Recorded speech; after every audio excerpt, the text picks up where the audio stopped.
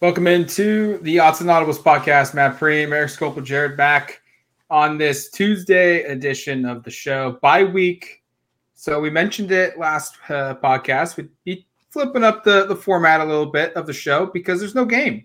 I mean, as Eric was pointed out by Dan post game, that the difference between a bye week and a regular week is there's no game on Saturday.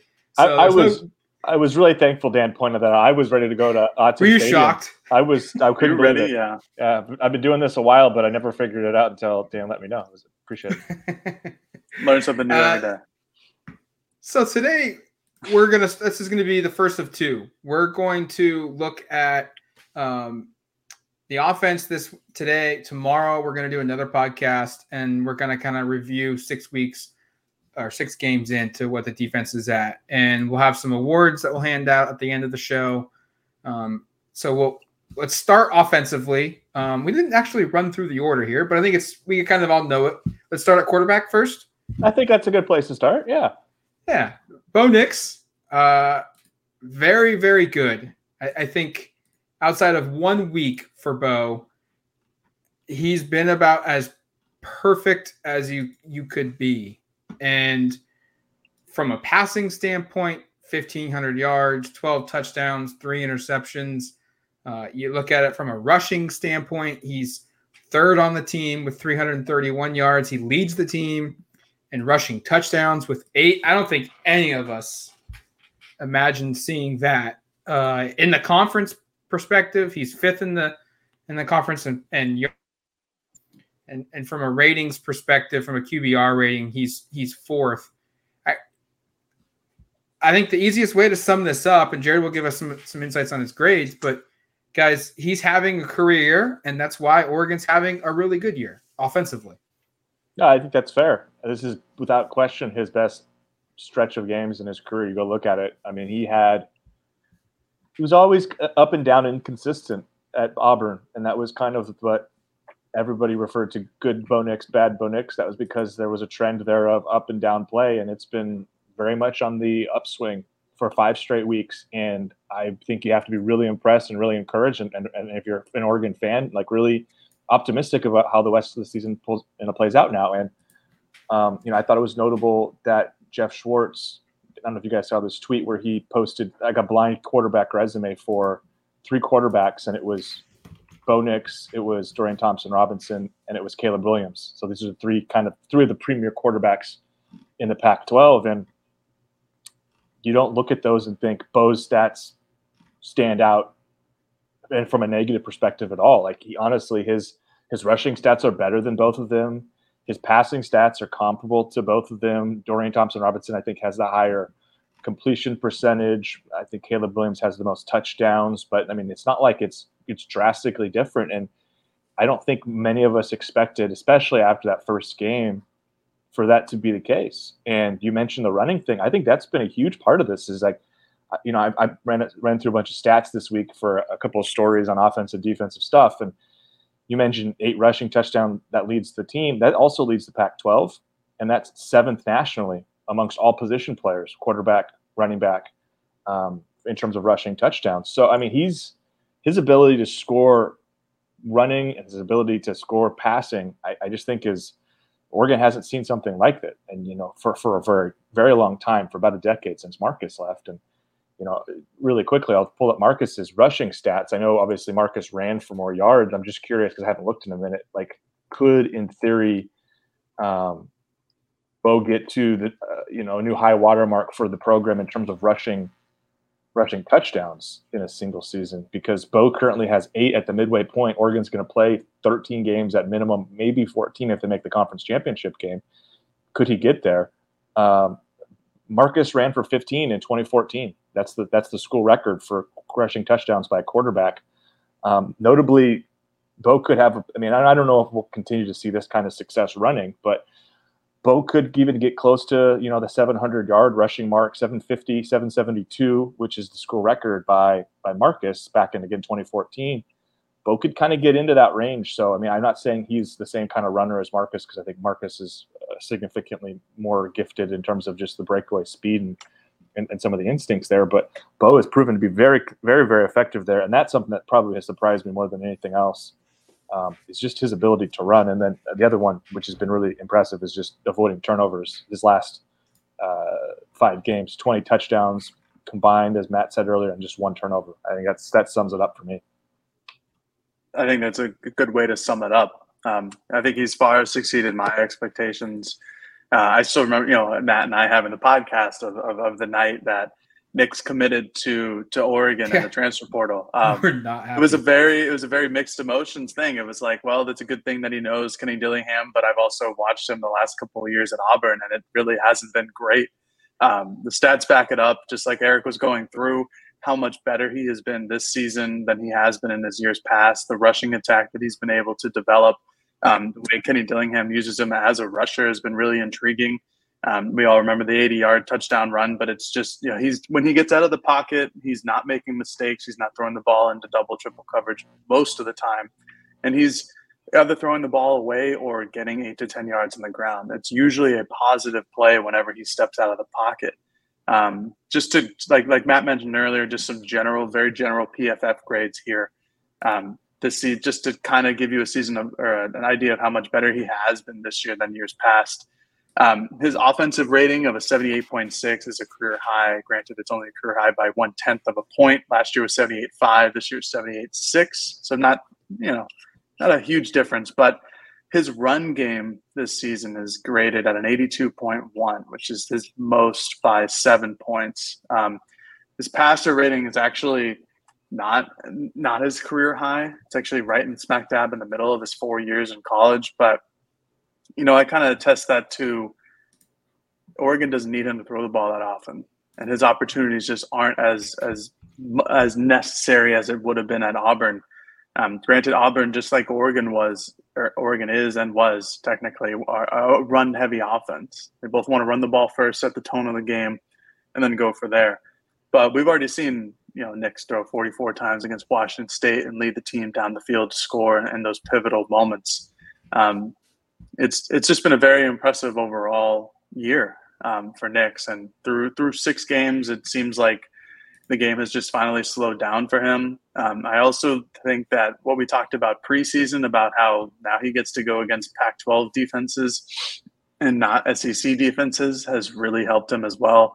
I'm not trying to discredit him or anything like that, but I think just the quality of play allows him to play up to his capabilities. As a high-profile recruit coming into school, going into Auburn originally, you see that now. And his second year with Kenny Dillingham, I know his first year was a couple of years ago, but there's the connection that they have there is just, it's unmistakable. Kenny knows exactly how to use Bo, and Bo trusts Kenny with all of his play calls. What was that, Eric? I just had a thought on the PFF passing grade. Part of me wonders if that's in part because the offense has allowed him to not make because the counting stats, here's my hypothesis. The counting stats tell you he's performing better. 70% completion percentage. His best at Auburn was 61 in 2021. His yards per attempt is up by about a full yard from 2021. His quarterback rating is up 27 points. But I wonder if this is kind of the knock that was on nationally on Marcus Mariota when he was here, which is that the offense is so good and gives him such easy opportunities that maybe a pass that Bo is completing, which is a higher percentage pass, thus the higher percentage completion percentage, it is not getting the same PFF recognition because it's not a difficult pass. That's not to say he hasn't had to make difficult passes, but this may be in part credit to just Kenny being able to create an offense and Bo being really comfortable in the offense to execute it at a high level, but it doesn't necessarily pass this is a difficult play, impressive throw. Right. And that's the point of a good offensive coordinator, is to give his quarterbacks easy looks. If you can move the ball down the field, it doesn't matter if it's thrown into double coverage and it's a perfect throw, or if it's just a screen pass to your running back who gets the same amount of yards. It's an easy throw. I will say there are 2 games that really knocked down Bo's overall grade, which I also think has something to do with it. Obviously, against Georgia, his passer rating was, or not passer rating, but his PFF pass grade was a 46.2, not good. And then against Stanford, it was a 47.4. But you look at the other games, it's Eastern Washington 72, BYU 78, Washington State 76. This last game against Arizona 76 as well. I think that's more in line to where he is rather than his 69 overall grade, which is nice, but it's not, it's not how he's actually played on the field. But I think it's a combination probably of those two games weighing them down, and then the fact that PFF, it's not necessarily a hard throw for like a 5-yard out route for a 10-yard gain, but in real life it's really nice, and I think he's performed those throws well, and he's performed all the other throws that he can do well. Real quick before we move on to the next group, because if we continue going, this is going to be a 2-hour podcast. Somebody like that. But just my last thought on Bo is he's averaging 8.22 yards per play. That's plays when he throws the ball or runs the football. That is over 2 yards better than any of his 3 previous seasons at Auburn. And what makes it really impressive is he's getting about 36 plays per game where he's throwing or rushing the football. That's the lowest total in his 4-year career. So it's kind of like a usage stat here, like that you see in basketball. His usage is going down, and yet his production is going up. That's I would imagine unheard of. That's probably not a very common thing. I like that, Matt. That's good. That's I hadn't seen it from that angle, but it sort of adds up with what we've seen too. Yeah, 100%. That just means the talent around him and the offense is just better for him. He doesn't have to work as hard. Exactly. All right, running backs. This is one in which, coming into the year, there was some questions. We viewed Byron Cardwell as maybe the front runner. There was certainly some things Eric heard that said otherwise during summer, and it's kind of played out that way. We've got Bucky Irving, who leads the team in rushing of 429 yards. You also have Noah Whittington, who is 9th in the conference and 2nd on the team in rushing with 336. And then for the first time in, I think, about 10 years, Oregon has a 3rd player in the top 10 in rushing. That's Bo Nix, who's 3rd on the team but 10th in the conference. He's tied with OSU running back Deshaun Fenwick with 331 yards. You look at the yards per carry from this unit, Bo Nix is number 1 at 8.28 on the team, number 1 in the conference. Bucky Irving is 3rd in the conference, number 2 on the team at 7.15. And then Noah Whittington is in the top 10 as well at number 8 at 6.46. The run game has been very impressive. I think we all kind of expected we expected the run game to be good this season, especially with who they had up front along the offensive line. But who's doing the damage on the ground at the end of last season, at the entering of spring football? That's not what we expected. And I think the last 4 or 5 games, guys, we've all kind of been in awe of Bucky Irving's play, his style. And I know the last 3 games, Eric, you were mentioning it multiple times at Arizona. I proposed the idea, I think, after Washington State, and Jared has certainly been all over him between those games, that he may be Oregon's best running back since at least Royce Freeman, and maybe I don't want to go beyond Freeman, but it feels like definitively he's Oregon's best running back that they've had since Royce Freeman was in the green and yellow. The rush offense has been the undoubted strength of this team. Some context from a totality perspective.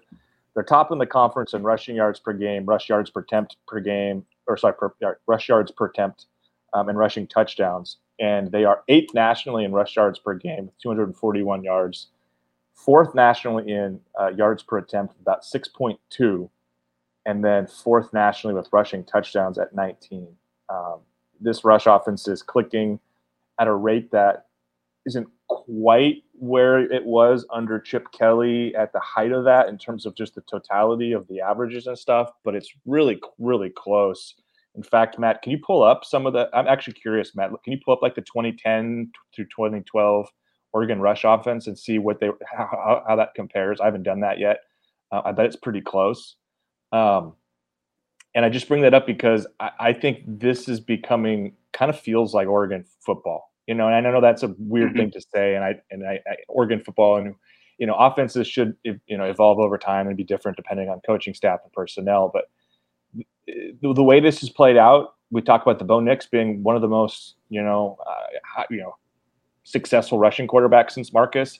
They have a blend of running backs that fit too. And this offense, again, is very different in a lot of ways from what Chip did. There's a lot of different nuances, but at the heart of it, it is a rush first offense, and it's a option offense. It's a lot of the same kind of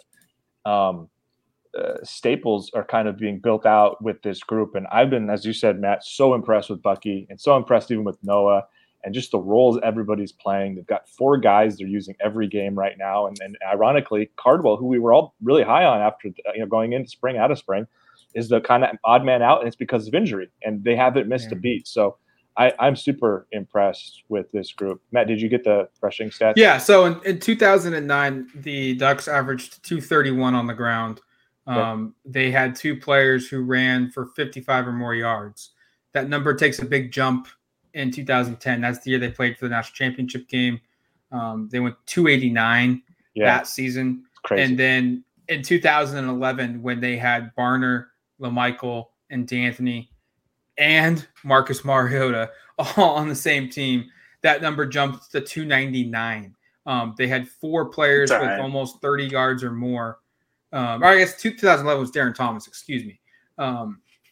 2012, that went to over 300 yards and 315. That's when it was Barner, Marcus, Dat, and then Byron Marshall.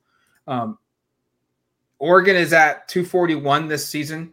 Mario Cristobal's 4 years at Oregon. He had 1 season in which he rushed his team. He had a team that averaged over 200 yards on the ground. That was last season at 202. 2017, Oregon was at 251. That was Willie Taggart's year. And that was when they had Royce Freeman. I think, the last legitimate NFL running back they had on the roster. And now I think there's going to be a couple guys that could maybe be in that discussion. That's why I think we're seeing a big jump in production. Yeah, thanks for the rundown there, because I knew they hit 300 a couple of times or in that range under Chip and Helfrich. I was just curious to see kind of the kind of that rise and what the milestones were. So even though this offense is awesome right now and near the top of the country, still a ways away from those kind of stats. But really great group. Again, love what they're doing. Love watching Bucky. Think Noah's starting to come into his own, and we'll just kind of see where it goes from here. Jared, what's the PFF say about these guys? Unsurprisingly, just the rushing offense in general, PFF really likes. But they specifically really like Bucky Irving more than everybody else by a good margin. His overall offensive grade is 85.8. His overall run grade is 89.4, which puts him in like elite categories. Even his run blocking game, which for some reason they give him some grades there, even though he's not much of a run blocker. He's usually the one running the ball. That's a good grade as well. So we'll give him that.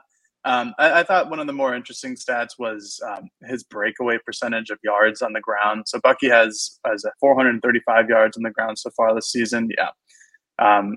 Of his 435 yards, 41.8% or 182 yards are these breakaway rushes, which PFF gives a breakaway rush as a design run that goes farther than 15 yards on the ground. So he's had 42% basically of all of his rushing yards are a single design rush that is longer than 15 yards. And when you watch him play, that's not a surprising stat. Now, I don't think that'll hold up over the whole year because it's outrageous to have that high of a percentage of your total yards as this breakaway stat. But man, is he good. I'm not surprised to see how well this offense is doing on the ground. And this isn't to not say anything nice about Noah Whittington because he grades out really well as well. His breakaway attempts are actually higher. They're 42.2%. 141 yards of his total 334 are breakaways. So these two guys have the ability to break out into the open field. They also have the ability to bowl people over, which we've seen from Whittington, from Bucky. Both of them can make guys miss. I think Bucky's ability to make someone miss is almost otherworldly at this point. But this is what an offense looks like when you have not only a good offensive line, but a good running back. These guys can make people miss even if the holes aren't there in the offensive line. not really what we've seen in the past years, other than when Travis Dye got the majority of the carries this past season in 2021. You have a good offensive line and average running backs. You'll still run for a lot of yards, but you won't see these type of breakaways. You won't see these types of performances that Bucky and Whittington have done this season in terms of getting away from somebody, making people miss, bowling them over. I just think that this is the bread and butter of this offense, and I think they should finish around that 220 to 230 yards per game for the rest of the year. I mean, they still got to go against Colorado, and they're allowing almost 300 yards a game. So it's just been great. And I think we all kind of thought, that like you guys were both mentioning, that someone like Cardwell or maybe Sean Dollars, because at one point there were 2 or 3 scholarship running backs, 2 at one point in spring, and then fall, obviously they get everybody in. But for a while, it only looked like it was going to be Dollars, Cardwell, and Jordan James. And the 2 guys they bring in, and Bucky and Whittington, are by far the best they got here. I think this is a position group that going into the year, like you just said, Jared, there were legitimately concerns of the depth. And on the offensive line, we'll get them there to a second. We definitely thought like, hey, the O-line could suffer an injury, maybe even 2, season ending or long time injury, and they could manage. They would be fine because they had the depth, they had the experience to kind of weather that storm. The the running back group through 6 games, I feel like has gotten to that status as well, because every guy that plays, even Cardwell's 2 games that he has played, he has looked good. He's averaged almost 7 yards a carry. And you look at these guys and the numbers that they're producing, the yards per carry that they're producing, the production that they're producing. Bucky Irving could go down, knock on wood, week 7 against UCLA and be gone for a month. And I don't know if there would be a drop-off, no doubt about it. But I don't know if it would be earth-shattering, Oregon having to drastically change its offense, because every single guy runs for high numbers from a yards per carries perspective. Every one of them, Bucky, Whittington, Nix, Cardwell, and Dollars are all over 6 yards per carry. And the only reason Jordan James is at 4.34 is because he gets in opportunities when it's first and goal at the 3, first and goal at the 2. So he can't run for more than 4 yards or 3 yards a carry. So I just think this group has at running back has shown that they have the depth and they have the talent, and they have and that's when you have that combination, like we've seen previously, like Eric asked me to look up, you can put up some insane numbers because you can withstand an injury. You can withstand a guy getting out for a week or 2. Can I ask Jared? We'll wrap the running back thing up here. Jared, can you look up where Bucky's running grade is on PFF nationally? A couple weeks ago, he was like 3rd nationally. I wonder if it's dropped a little. And I just, while he does it, I had one thought. It's crazy because I'm not sure they're going to have a 1,000-yard rusher, even with how great these guys are, because they rotate so much. Like Bucky's at, as you said earlier, 429, which puts him on a 12-season pace to get just about 840, 850, I guess 858. And over the course of maybe a 14-game season, he would get there. But it's kind of interesting that number is, a little bit of elusive there. Go ahead. Am I on mute? Let's see if I'm on mute. Nope, not on mute. Sorry. The Bucky Irving right now is 4th in the country in overall rushing grade, which sits at 89.4. Mayan Williams of Ohio State is number 1, followed by Blake Corum, and then Zach Charbonnet of UCLA is in the 3 spot at 89.6, just 0.2 higher than Bucky Irving. Jaden Ott, Cal's running back, former Oregon commit, is sitting at 5th. Pac-12 running backs. Pac-12 really running good. backs. Mm-hmm. Really, really good. All right, let's move over to receivers, tight ends. This is a position group that, look, we felt like Troy Franklin could be the guy. We felt like Chase Cota could come in and have a veteran presence on this roster. We thought Dante Thornton. We thought the tight ends certainly were better than what they did in 2021. Chris Hudson had a solid year. And this is one in which, like, it was we've got small sample sizes for most of these guys, but we think they're going to put it together and they're going to have a good unit. And it's one that's kind of, I think, lived up to expectations. Like, hey, you guys needed to step who exactly those guys are, but the names have emerged. Troy Franklin has become a bona fide number one guy with 429 yards, 3 touchdowns through 6 games. He's one of the better receivers in the conference. Chase Cota has certainly had a career year for him. And Eric, you mentioned it at the Arizona game that he's playing, and his physical stature should certainly show NFL scouts something that he's going to have a chance to get on a roster in some capacity, which I don't know if you could have said that in his 4 years at UCLA. Hudson is still solid, and it's the tight end group that's really started to, I think, Oregon's done a good job of maximizing the potential and the talents that they have here. Ferguson's got 4 touchdowns. We know Maliki Matavau has a rushing touchdown as well as, I believe, a receiving touchdown. No, he doesn't have a receiving touchdown. It's Cam McCormick, who has 2 touchdowns and is healthy and is playing games. He's played in every single game this season. Knock on wood for that one as well. And we're seeing Patrick Herbert. They're finding ways to use all 4 scholarship tight ends. Herbert plays quite a bit for the 4th tight end on a roster. He plays fullback. He plays tight end. He's played in the slot. Certainly there's been some guys that I think we've been a little surprised about not producing as big of numbers. Dante Thornton is 5th on the team in receiving yards at 122. He's got 7 receptions. That's way down the list in terms of most receptions on the roster. I think all of us were high on Seven McGee. He's got 11 catches for 67 yards. There's certainly been a couple guys that haven't produced, but there's been guys that are better than maybe expected. I don't know if I anticipated Troy Franklin being this good this quickly, and the same can be said about Chase Cota.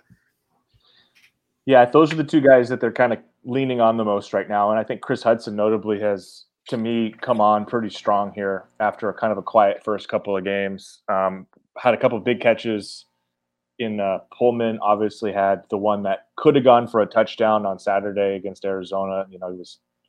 If he was led a little bit better maybe by Bo even mentioned it, needs to get that out there a little bit differently. That probably should have been a touchdown, but he's had 72 yards against Washington State, 60 against Arizona after he'd only had about 36 yards in the first 3 games combined.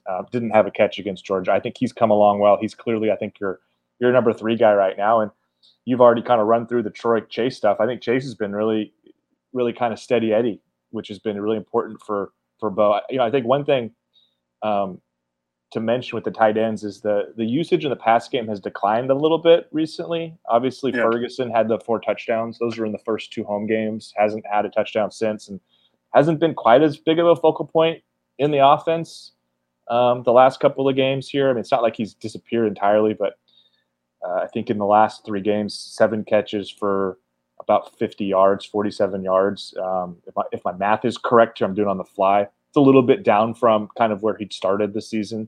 Not to say he's not still utilized or valuable, but just kind of one thing I've kind of picked up on with that. But I think overall, you're pleased. This is probably a group that's kind of hard to I don't want to say hard to grade, but because of the way the offense is constructed, there are going to be games where, Troy Franklin and Chase Cota, who are your most utilized receivers, aren't going to put up massive stats. Like Troy has obviously been your go-to guy, and they're still winning games. But like the last 2 games against Stanford and Arizona, he has a combined 90 yards. That's not nothing, but it's not massive stats like he was the 3 previous games when he had 84 against Eastern, 84 against BYU, and 137 against Washington State. So the offense, from a statistical perspective, Troy is actually, let me see, I pulled this up earlier. 1 second. Yeah, here it is.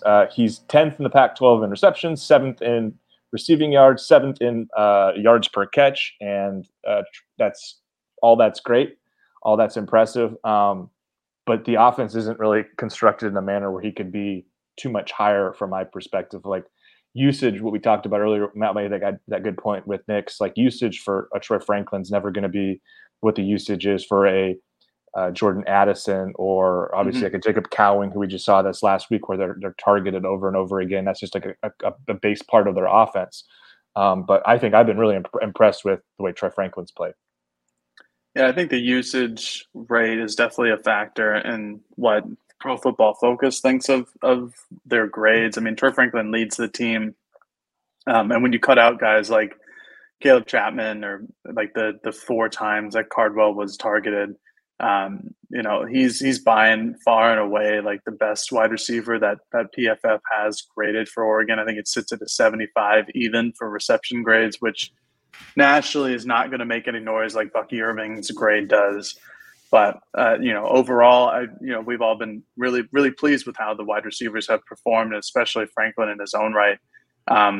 He's very reliable. His drop rate is fourth on the team, but behind Dollars, McGee, and then Chase Cota leads the team, who's been the most reliable at 85.9 is his drop grade. I think overall, it's kind of tough to take away from the grades that they have here, just because of the usage, and that one Georgia game where basically nobody caught a pass. Troy had like 2 for 34, I think it was, and they were both like right at the end of that first half. I think it's hard because that's the overall grade of the season, but you go back and you look and that Troy Franklin and other guys, Chase Cota, have played better than that game when they didn't do anything against Georgia, especially against Eastern Washington, where they all had a great day. I think Chris Hudson coming on of late has been really important for this offense, because I think he's their best deep ball threat. You don't really see Franklin or Cota really go to run like a high post or just a straightaway. I think that's what Chris Hudson does best at. I think it's because that's not what a lot of people expect his skill set to be, given his size and his stature. He's more of a slot guy just because of his build. But he's got the afterburners. He can get by a defense and he can go right up the middle. And that's what we've seen Nix do the last couple of weeks, is find him and lead him, maybe a little bit too much, maybe a little bit too little. But at one point they're going to connect on a good one. And that's going to be a really long touchdown pass. Just overall, I've been really pleased with this entire group. I wish there could be some more touches to Dante Thornton, because I really like him as a prospect and as a player. Caleb Chapman, I wish was healthy, because he's such an intriguing physique and body type that I feel like that could be a mismatch if he's really healthy. But I think he's just too far down in the depth chart at this point, because Franklin and Cota and Hudson, all these guys have proven themselves as a very reliable targets and guys that can get open and make this offense click. Yeah, who do you want to take off? I was going to say, Thornton didn't even play last game, by the way. I don't know if you guys picked up on that. That was kind of notable. We traveled, but yeah, I meant to Matt. He was there. Yeah. To your question, who are you going to take off? None of the guys that are playing big roles right now, I don't think. That's the problem. No. Like, yeah, I'd like to see him, but I don't think I'm going to take off anybody.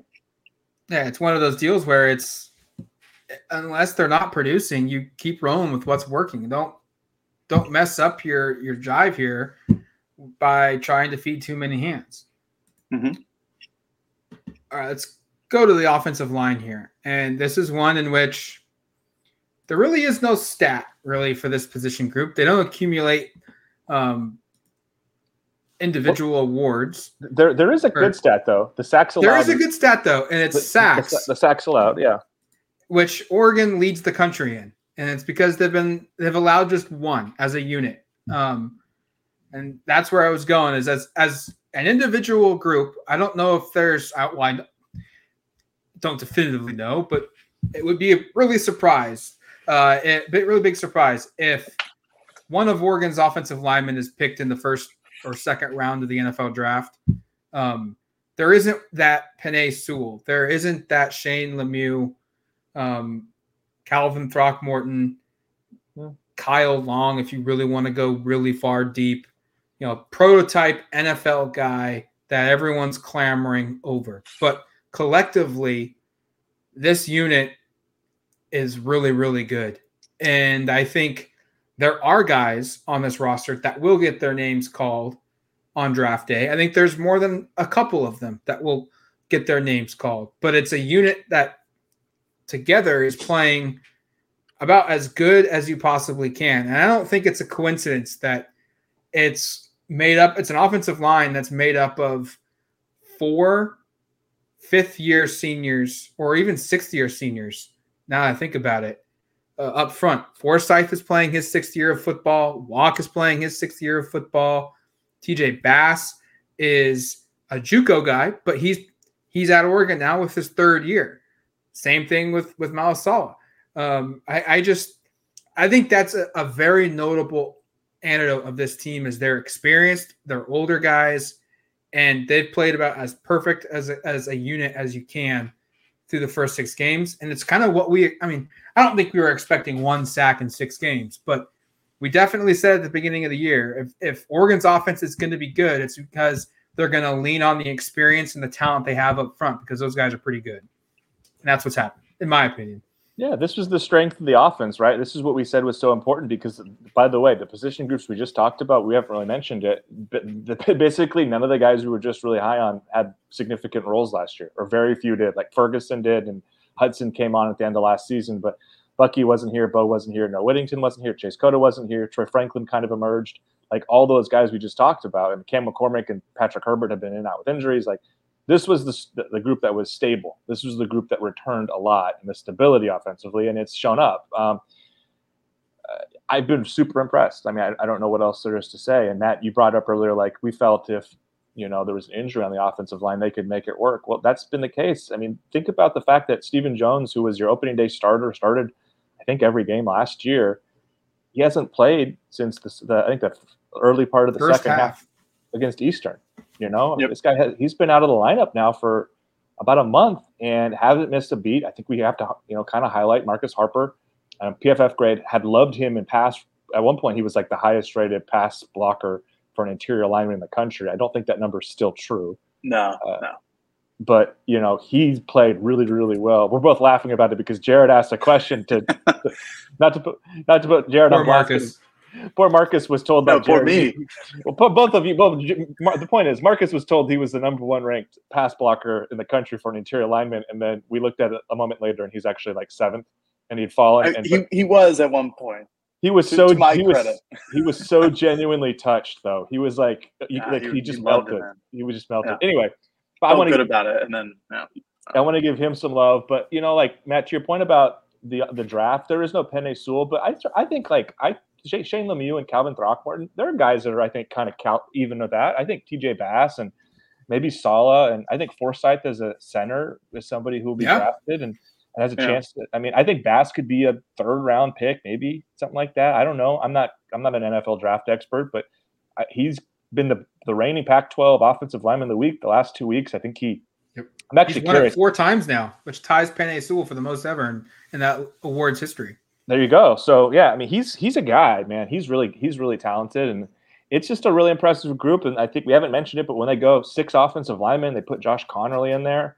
Like this offense is built around its offensive line. They have so much success when there are 6 of those guys out there on offense, and again, they don't miss a beat. And Jackson Powers Johnson plays quite a bit. Dawson Jaramillo plays a decent amount. So I mean, it's a unit that really does go right now about 7 or 8 guys deep, and that's even with the Stephen Jones being out. I'm curious more than any other position so far, though, Jared, about PFF, because as Matt said before, we don't have individual stats. Those don't exist for offensive line, and I think there should be. Part of the reason pancake stats. They used to do that. They used to do that back in the day. But part of the reason I wanted to get when we invested in PFF for the season was because I was just curious on the offensive and a lot of the defensive line, some of the defensive grades, just because you have sort of your own assessments on what you think you see.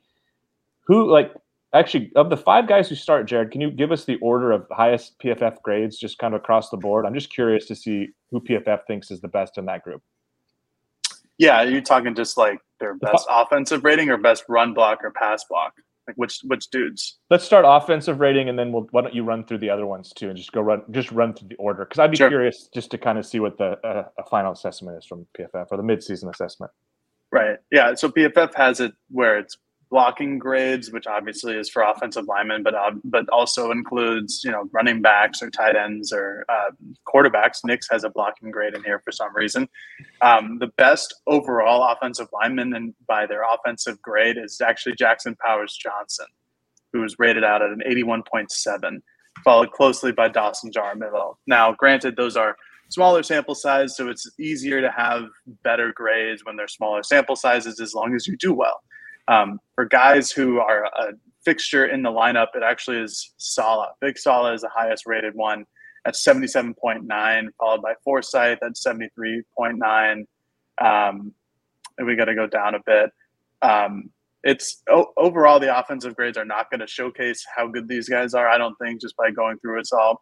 It's more about run blocking and pass blocking grade, because then you see Forsythe and Saleh.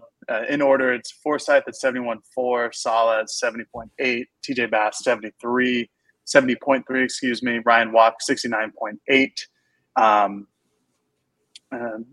think that's it. And then pass blocking is where Oregon excels. That's like their best thing. And we talked about how Marcus Harper was.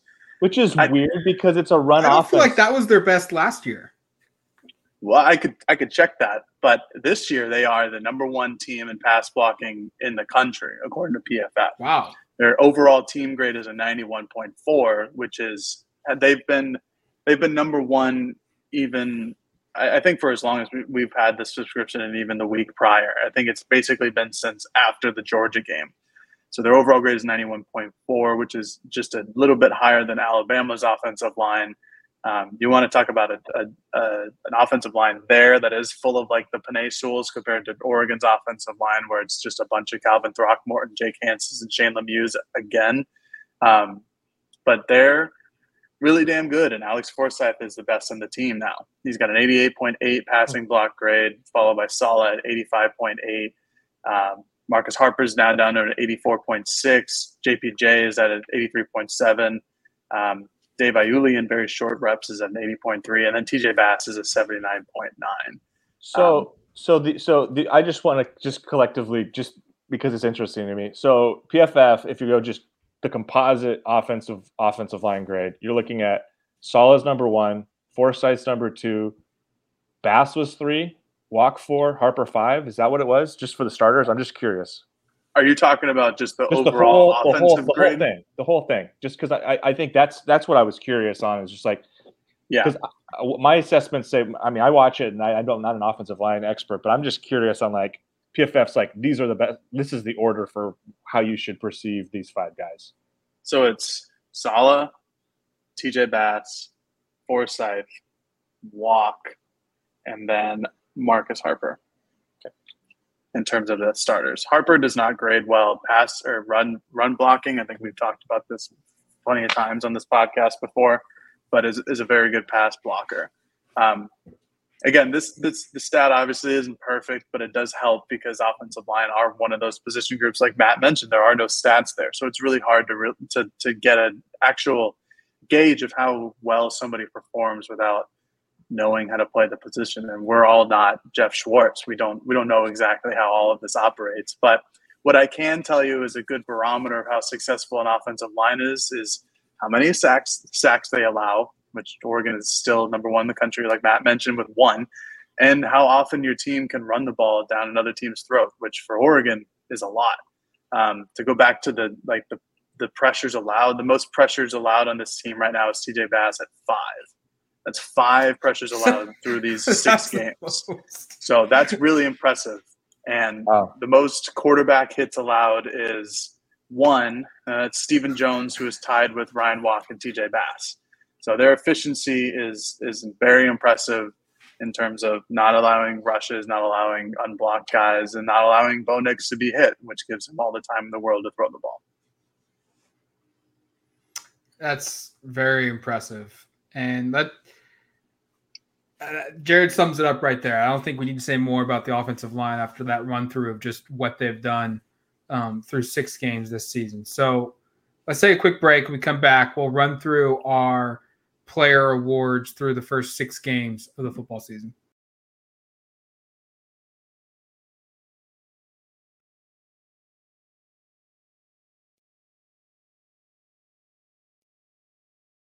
All right, welcome back to the Odds and Audibles podcast. Player rewards here. I'm going to flip the script. Sixth man, best freshman, MVP. Sixth man should be 12th man because it's football, not basketball. But that's the spirit of the award here. We're trying to find guys that don't necessarily start. Maybe they have one start to their name or something of that nature. And yet they've become really key guys for Oregon this season. And I'll go first here. I think for me, it starts and it ends with Noah Whittington because he's producing at a level that is starter quality. And he's 8 carries shy of Bucky Irving. But back to what I was saying earlier, I think Oregon could be without Bucky Irving for a game or two. And Noah would be able to carry the workload and everyone would jump up a spot. So I'm going with Noah Whittington. I know his season maybe didn't start off the way a lot of people envisioned it would. 3 carries, 14 yards against Georgia, against Eastern Washington, just 8 carries for 29 yards. But look at what he's done in the last 4. 66 on 13 carries, 69 on 11 carries, 66 on 11 carries, and then 92 on 6 carries, including that 55-yard touchdown run against Arizona. He's been very, very impressive off the bench. Yeah, I think that's probably going to be the consensus pick for the reasons you laid out. You know, it's interesting because it is a work share, and as you said before, I think I agree. He's not a massive step down from what you get from Bucky. Bucky is so dynamic. Some of the plays he makes, as we've said, are so damn impressive that it's hard to really, you know, sometimes I like to sit back and kind of enjoy it, you know, more than, I mean, he to me is just a joy to watch, Bucky. But Noah in his own right has been extremely impressive with the way he's able to get upfield and run through arm tackles and all of that. You know, I guess if there's a couple other names just to toss out, I was just trying to look at the starting list here because I think Terrence Ferguson's only started 2 games all season, which is kind of funny. So if he That's weird. Well, they rotate a lot between these tight ends. Mm-hmm. Like I was just trying to. Go Ducks took out the participation report for the season off its season stat thing, which kind of is Nate perplexing. Nate Kruger, SID. We know he listens. That's a request. Bring that back. We know you listen a little bit. Put that in there. That helps me a little bit on this podcast. I can go run through it all on my own later. But so no. But I think where I was going to go is if it's Terrence or if it's Maliki or it's Patrick or it's Cam. I was just going to collectively say the combination of tight ends. I just think have been really, really good. Jared, here's a slight homework assignment for you right now while I talk. Ooh, homework. Give me the snap count for all the tight ends because I think it's been pretty because I know PFF tracks those. Dan doesn't believe that the PFF tracks them very accurately if you've listened to the press conferences. But they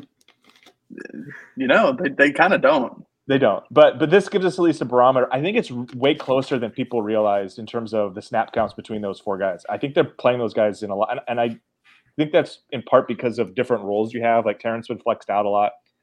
When they go jumbo, they play the other 3, and Patrick comes in at fullback. What are the numbers there?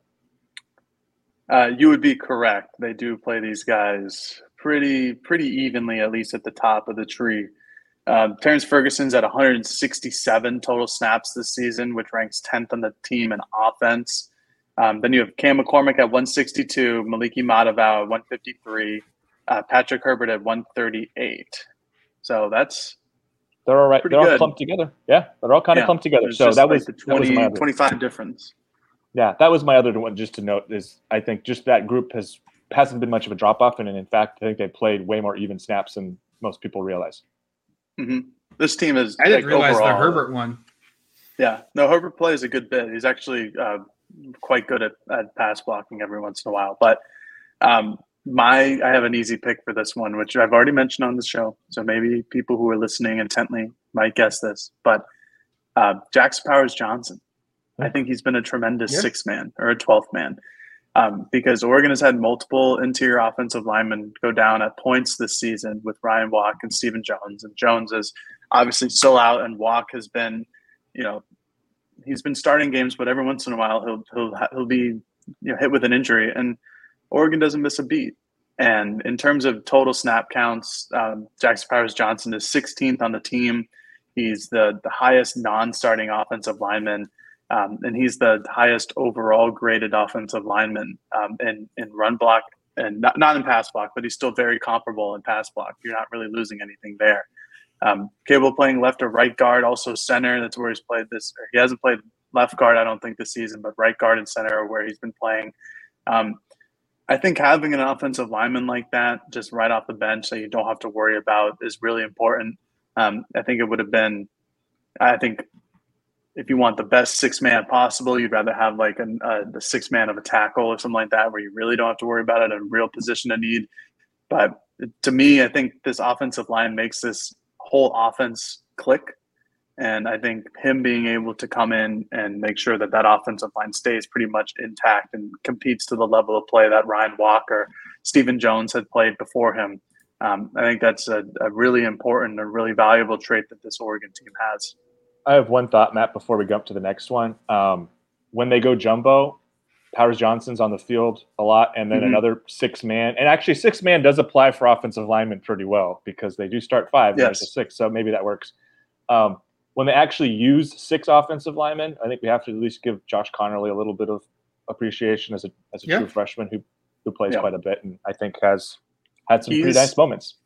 He's the seventh offensive lineman because Stephen Jones is ahead of him in snap count, but I don't really count that because he hasn't played in a while. But yeah, in terms of snap counts, it's Jackson Powers-Johnson as the actual six man, and then Josh Connerly is seven. All right, best freshman. I don't know if we're going to be different here. I think we're all going to be the same. Jordan James is my pick. Freshman running back. It's really the only guy, maybe Josh Connerly at tackle, but like Jared said, he's the seventh offensive lineman, while James is fourth on the team in scoring with 18 points, 3 total touchdowns to his name. And from a rushing standpoint, 126 yards and 29 carries in 5 games. So I think Jordan James is the freshman offensively. It's not one where there were a lot of options. I don't know if that's necessarily a bad thing either, though. Like, I think that just shows you that this is a veteran, air quotes, offense or returners kind of living up to their potential here. Yeah, same answer. And I'll just say, I think the fun thing with James is we've seen him now obviously be the goal line guy. 3 straight games with the touchdown is impressive.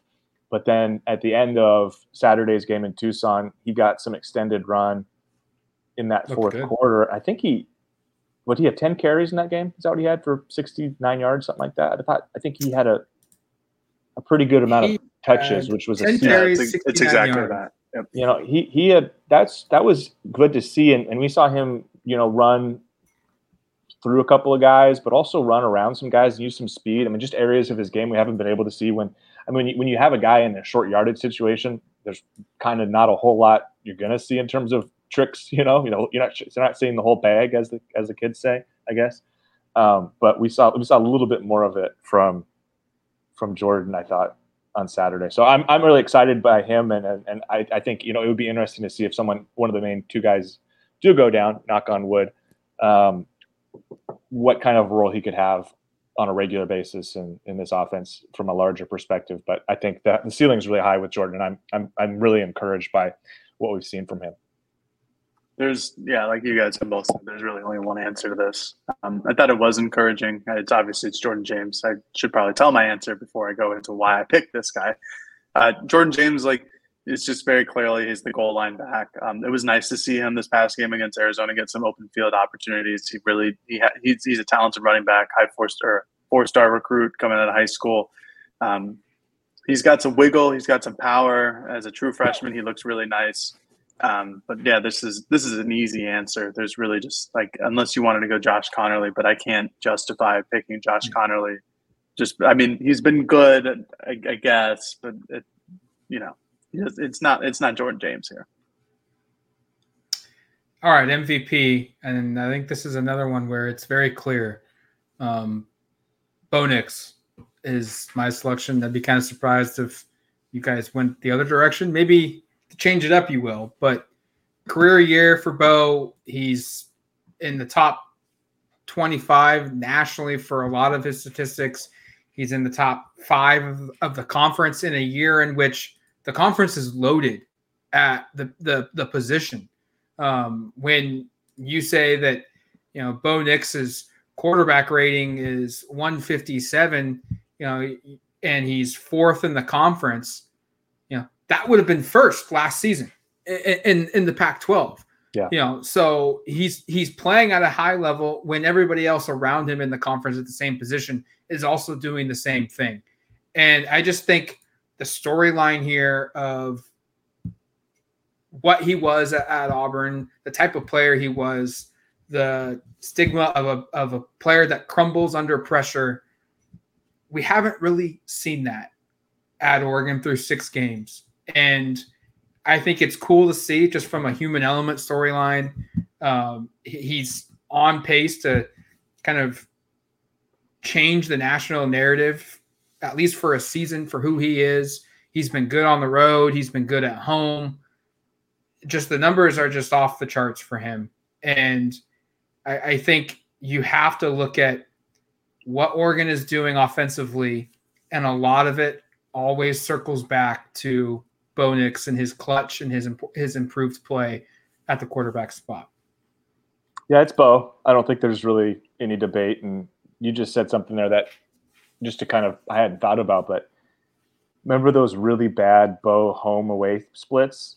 He's now gone on the road and played probably his 2 best games of the season were a road game at Washington State where he had to come back, and then this last game, which was pretty close to flawless, throwing the football and obviously had some big runs, got in the end zone 3 times.